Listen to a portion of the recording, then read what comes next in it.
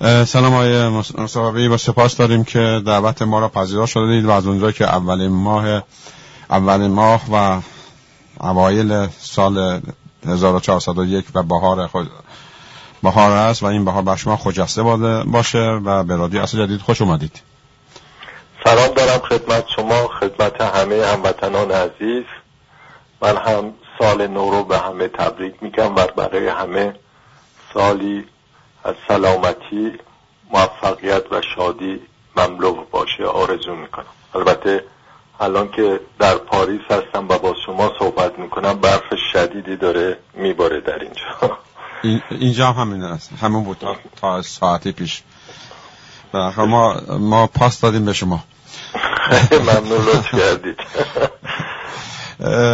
آیا مصطفوی عزیز، هموطنان سوال مهمی را از ایران انجام دادن که خواستیم با شما در میان بذاریم و اون از این قرار که آیا ایران با توجه به اینکه الان جنگ اوکراین، تجاوز روسیه به اوکراین هست و جنگ روسیه با اوکراین و ایران یا چه میتوانست یا میتونه از این فرصت استفاده کنه، انرژی خودش رو انرژی صادر بکنه به جای اینکه تحریم‌ها را دور بزنه و این سوال مهم را هموطنان عزیز ما انجام دادن که آیا ایران باید از فرصت برای ساختن بمب اتمی استفاده بکنه یا نه؟ من میکروفون رو در اختیار شما میذارم، اهم و مهم را با ما و با شنوندگان در میان میذارید. خدمتتون عرض کنم که سوال اساسی و سوال مهمی است. گاهی اوقات این سوال مطرح نمیشه به طور جدی و برخی از افراد ته ذهنشون دارن و یا اینکه براش جواب هم دارن، مثلا موافق هستن و اصلا درباره‌اش صحبتی نمی کنن. خدمتتون عرض کنم که از اتفاق امروز دیدم آقای زلنسکی رئیس جمهور اوکراین گفته که ما اشتباه کردیم و بساط اتمی رو در اوکراین جمع کردیم و البته اینم اضافه کرده که البته با اینکه پشیمونیم دنبال این مسئله دیگه نخواهیم بود.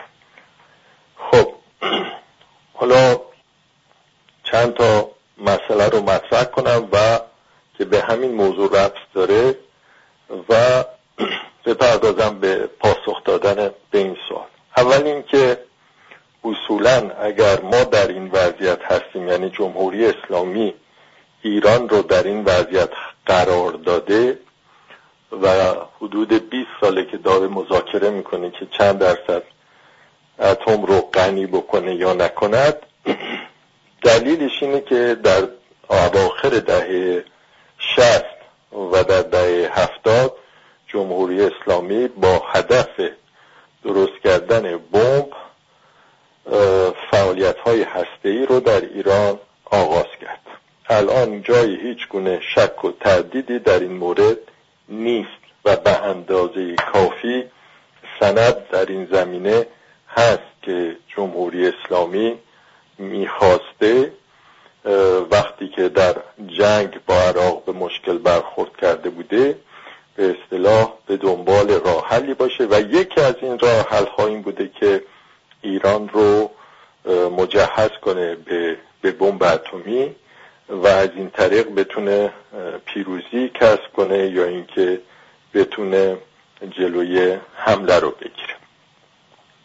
و اتفاقا در زمان دوران پهلوی هم فعالیت‌های هسته‌ای یکی از هدف‌هاش تهیه بمب بود و از اتفاق گزارش‌هایی هست که امریکایی‌ها دادن که شاه هم در نظر داشت که استفاده بکنه از این مسئله و بره به سمت سوی ساختن بمب که البته غربی‌ها جلوشو گرفتن، آمریکایی‌ها جلوشو گرفتن و مدت هم کوتاه بود، یعنی فعالیت خیلی زیادی انجام نشد و مدت هم کوتاه بود و به جایی نرسید. خب پس این که چه زمان شاه و چه جمهوری اسلامی به دنبال این هدف بود بودن که برن و بمب رو بسازن. حالا پس فعلا نتیجه وضعیت امروز این است که این جمهوری اسلامی قبول نخواسته بکنه که برای ساختن بمب این تأسیسات رو درست کرده و گیر کرده برای توجیه این تأسیسات خصوصا در زمینه غنیسازی که هیچ توجیهی نداره براش، برای اینکه همینطور که بارها خدمت هموطنان عزیز توضیح دادم، ایران نیازی به غنیسازی نداره، برای که سوختی احتیاج نداره که ازش استفاده بکنه و هر اونچه هم که تا حالا غنی کردن از 1 گرم اون تا حالا استفاده نشد. خب حالا میدونید که 2 بار بمب اتمی به کار رفته توسط آمریکا در ژاپن، حدود 70 و نزدیک 80 سال از این جریان میگذره و از اون به بعد این مسئله مطرح شد که آیا باید به دنبال رفتن بمب بود و یا نبود. و میدونیم که الان حدود 14200 بمب اتمی در جهان وجود داره که از این 14200 تا 13000 مربوط به آمریکا و روسیه میشه و 1200 هم مربوط به چند کشور دیگه مثل فرانسه و انگلیس و اسرائیل و پاکستان و هند و کره شمالی. اینها میشه که این بمب رو در اختیار دارن. خب وقتی که آمریکایی ها شروع کردن در لوس آلاموس برنامه تهیه بمب رو راه انداختن که رهبری علمی این کار با اوپنهایمر بود که یک فیزیکدان بسیار بزرگی بود، در همون موقع یک فیزیکدان دانمارکی نیل بور میره اونجا، فرار میکنه از دست نازی های آلمانی که به دانمارک هم حمله کرده بودن و در اونجا با اوپنهایمر آشنا میشه. خب این دوتا در علم فیزیک خارج از فیزیک هسته‌ای بسیار معروف هستن و اصلا یک معادله هست که بهش میگن معادله بور اوپنهایمر که اسم هر دوشون رو شامل میشه.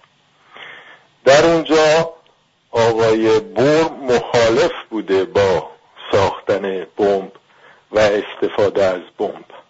چرا مخالف بوده؟ به این دلیل مخالف بوده که از دید او مسئله اساسی امنیت و امکان داشتن امنیت ملی از طریق ناامنی ملی برای کشورهای دیگر ممکن نیست. از دید من این فیزیکدان در اون موقع حرف بسیار مهم و جالب و پایه‌ای زده که امنیت فقط میتونه مشترک باشه. نمیشه که شما امنیت داشته باشید در ناامنی دیگران و این ممکن نیست. همینطور که آقای بنی‌صدر خیلی جالب همیشه میگفت منافع ملی معنی نمیده، برای که اگر یک کشوری بخواد منفعت ببرد باید یک کشور دیگه ضرر بکنه، بلکه باید از حقوق ملی صحبت بشه نه از منافع ملی. و در همین زمینه هم این آقای فیزیکدان با اون چه که ببینید مسئله مال 80 سال پیشه، 80 سال پیش با مبحث امنیت ملی مخالفت کرده و گفته که امنیت باید عمومی باشه. خیلی مسئله مهمی رو که این بحث ها ادامه پیدا کرده و در همین سوئد آقای اولف پالمه و در آلمان صدر اعظم آلمان ویلی برانت در این باره صحبت میکنن و یکی از مشاوران آقای ویلی برانت دقیقا همین رو تکرار میکنه که باید همه در امنیت به سر ببرن و سلاح هسته‌ای ناامنی ایجاد میکنه در دنیا. خب این بحث ها شده و یک عده میگن حالا ما باید واقع گرا باشیم. اگر ایران بمب اتم داشت عراق به ایران حمله نمیکرد، یا مثلا اگر الان ایران بمب اتم داشت نمیدونم اسرائیل بهش حمله نمیکرد. حالا ببینیم این گزاره ها درست هستند یا درست نیست. یکی این که باید در نظر داشته باشیم در این بحث مهم که فرض کنیم ایران الان بره به سمت سوی بمب ساختن. اول من توضیح میدم که همچین چیزی امکان عملی نداره. چرا امکان عملی نداره؟ برای اینکه غربی ها اطلاعات لازم رو درباره تأسیسات هسته ایران دارن و به محض اینکه ایران بخواد بره به سمت سوی ساختن بمب، اون به اصطلاح حمله هایی که در نظر دارن رو خواهند انجام داد که ایران به سمت سوی ساختن بمب نتواند بره. و از دید من جمهوری اسلامی هم آگاهی کامل در این باره داره که غرب اجازه نه تنها غرب، روسیه و چین هم همینطور اجازه نخواهند داد که ایران بره به سمت سوی بمب ساختن. میدونیم که این کشورها برای خودشون به اصطلاح این امتیاز ویژه رو و ناحق رو قائل شدن که خودشون بمب دارن و نمیخوان که کشورهای دیگه‌ای برن به دنبال ساختن بمب، به خاطر اینکه از دید اونها این بمب خطرناکه و در دست هر کسی نباید باشه. خب حالا فرض کنیم که جمهوری اسلامی توانست راهی پیدا بکنه با مخفی کاری و برود به دنبال ساختن بمب. آیا در این صورت کشورهای منطقه مثل عربستان و مثل ترکیه، خصوصا از این دو نام میبرم، و احتمالاً مصر، این سه کشور ساکت خواهند نشست و به دنبال ساختن بمب نخواهند بود؟ مگر ندیدیم که روس‌ها هندی‌ها رو کمک کردن برای بمب و آمریکایی‌ها پاکستانی‌ها رو کمک کردن برای بمب و هر دو هم بمب اتم دارن. و اگر ایران به اون سمت و سو بره که یک روزه نمیتونه بره، اونها عربستان و مصر و پاکستان که دار خودش کمک خواهند کرد که اونها هم بمب داشته باشن.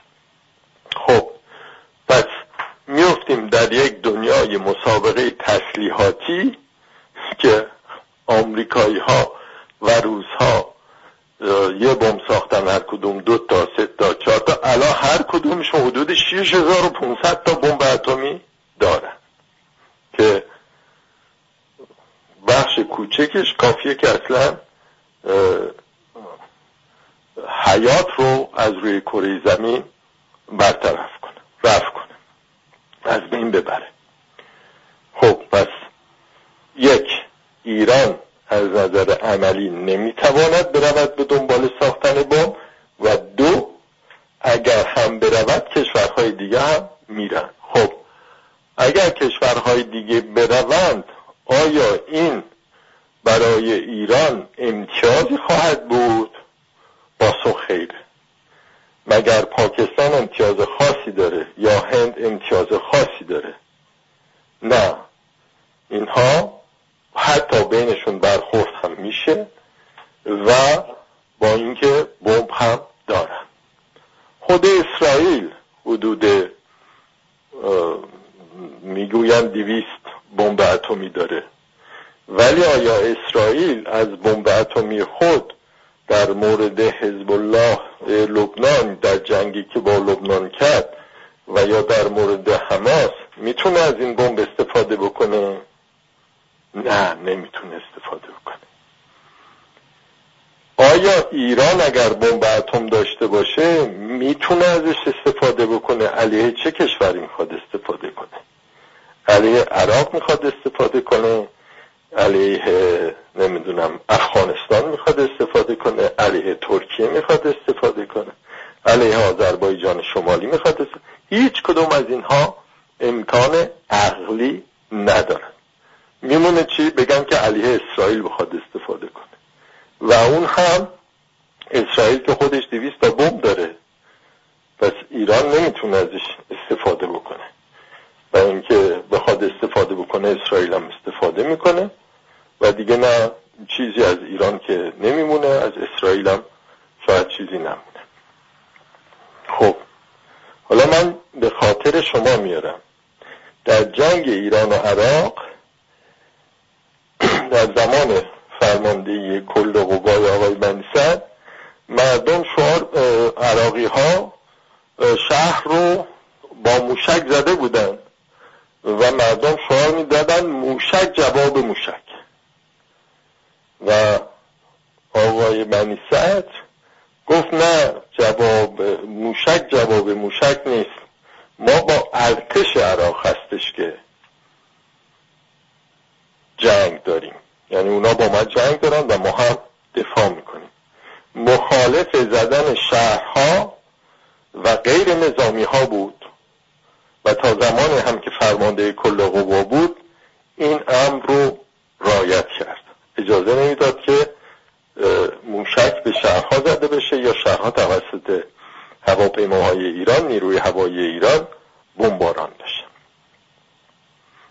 با اینکه یه عده میگفتن موشک جواب موشک. خب پس ما اگر بخوایم یک بررسی کوچکی بکنیم، این که بمب برای یک کشور امنیت نمیاره، اسرائیل بمب داره امنیت نداره. میبینید که همین این روزها تعدادی رو در شهرهای اسرائیل کشتن. میدونید که گاهگاهی حماس حمله موشکی میکنه یا حزب الله اصلا اسرائیل رو بیرون کرده از لبنان. خب بمب امنیت برای کشوری نمیاره. اگر اوکراین بمب اتمی داشت باعث نمیشد که روسیه اونجا حمله نکند. و اینکه اگر مسئله بمب اتم میخواستن استفاده کنن الان هم علیه روسیه، الان هم آمریکایی‌ها و فرانسوی‌ها میتونن استفاده کنن، ولی میبینید که حتی وارد جنگ نمیشن به خاطر که بمب اتم دارن. خب پس به غیر از بالا بردن هزینه ها و صرف سرمایه های کشور در ساختن بمب و تجهیزات لازم و وقتی که بمب هم میسازید ده ها به اصطلاح خرج های دیگه هم همراهش میاد، این به ایران کمکی نخواهد کرد. پس اون چی که مربوط به خط استقلال و آزادی می شود مخالفت با داشتن بمب، ما برعکس باید برویم به دنبال خلع سلاح هسته‌ای در جهان. این فکر رو پیش بگیریم که جامعه جهانی اولا جنگ‌های عادی هم نباشه و مهمتر از این بمب هسته‌ای و این چیزها وجود نداشته باشه در روابط بین کشورها. شما تصور کنید استفاده یک بمب چه هزینه هایی رو از نظر انسانی به بار می آورد. فرض کنید که میگن که ایران اگر بمب اتم داشت عراق حمله نمیکرد. خب اگر اینطور بود یعنی ایران میتوانست از بمبش علیه عراق استفاده بکنه. خب اون بمب اتم دیگه هیچ چیز تشخیص نمیده. خرابی است که به وجود میاره. میشود هیروشیما. تازه هیروشیما بمب خیلی خیلی کوچکی بود نسبت به بمب هایی که الان وجود داره. پس رفتن ساختن بمب از آغاز غلط بوده، چه قصد شاه که بیشتر روی قصد بوده، فعالیتی نتونست بکنه، چه جمهوری اسلامی که به این سمت و سو رفت. حالا در همین وضعیت دیگه در بدتر هستش. کشوری که هست و نیست خود رو داده بیاد بگه که خب چون من هست و نیست خود رو دادم بروم به طرف ساختن بمب. البته یک عده در داخل ایران این حرف رو میزنند، نه اینکه این حرف رو نمیزنند. این صحبت گفته میشه. حتی من دیدم در روزنامه ها هم بعضی از کارشناس ها رو میارن و به طور خیلی علنی این حرف رو میزنن که ما باید بریم به دنبال ساختن بمب. سیاست هسته‌ای و ساختن بمب تنها برای این بوده که به اصطلاح نظام ولایت فقیه جایگاه خودش رو تثبیت بکنه. سیاست هسته‌ای و ساختن بمب به کار شکوفایی ایران، به کار شکوفایی اقتصاد ایران، به کار رشد مردم ایران، به کار ابداع و ابتکار نمیاد، بلکه برعکس تمام اینها رو میبینیم که خوابونده و بیشتر هم خواهد خوابوند اگر بخواد بره به طرف ساختن بمبی که استفاده از آن امکان عقلی نخواهد داشت و حالت بازدارندگی هم نداره. الان بمب اون بازدارندگی خودش رو هم از دست داده. اینطور نیستش که میگن هر کشوری که بمب داشت بهش نمیشه حمله کرد. خب برخی کره شمالی رو مثال میزن. خب بله کره شمالی، ولی طوری عمل میکنن که کره شمالی خود به خود رژیمش از بین بره. و در ضمن حالا برفرض کره شمالی از حمله خارجی جلوگیری کرد، آیا چیزی الان به مردم کره شمالی میرسه؟ آیا مردم کره شمالی مردم خوشبختی هستن؟ آیا آزاد هستن؟ آیا رشد میکنن؟ نه، یک عده اولیگارک که در اونجا حکومت میکنن و از اون بمب برای تثبیت خودشون استفاده میکنن، برای تثبیت قدرت خودشون استفاده میکنن. و حالا بمبی که کره شمالی داره به کاری برای حفظ کره شمالی نمیاد. پس این اندیشه جدیدم نیست. اینها هم برخی از کسانی که به فکر رفتن در اون راه هستن، مثلا من به خوبی یادمه در جنگ ایران و عراق بعد از گرفتن خرمشهر و گرفتن برخی از قسمت‌های عراق خیلی رونها بودن که میگفتن که باید جنگ رو ادامه داد و باید رفت تا بصره و بغداد. این حرف نه اونایی که دیدگاه مذهبی داشتن و حرفای خمینی تکرار میکردن، بلکه حتی کسانی که به اصطلاح خود رو ملی و ناسیونالیست میدونستن. این ملیگرایی پرخاشگر، این ملیگرایی که امنیت خود رو در ناامنی دیگران میدونه، این ملیگرایی که منفعت خود رو در ضرر دیگران میدونه، به کار این دنیا نمیاد و نخواهد اومد. بر تضادها و برخوردها خواهد افزود و اون که در این بین بتواند به هر علتی دست بالا رو داشته باشه موفق میشه کوتاه مدت. خب پس اون چه که به ما ایرانی ها مربوط میشه، به خط استقلال و آزادی مربوط میشه، یک، افشای سیاست فاجعه بار هسته‌ای جمهوری اسلامی است. دو، توضیح دادن به این که دنبال بمب رفتن برای ایران پیشرفت و حق و حقوقی این یک به اصطلاح فکری است که بخشی از حاکمیت در جامعه تزریق میکنه برای اینکه وضعیت رو برای خودشون حفظ کنن. در جلوی چشمان ما تجربه کره شمالی هست و میبینیم که چه شکلی رهبر کره شمالی از موشک بازی هاش استفاده میکنه برای اینکه تنها قدرت خودش حفظ کنه، مردمش در فقر و فلاکت و بدبختی دارن زندگی میکنن.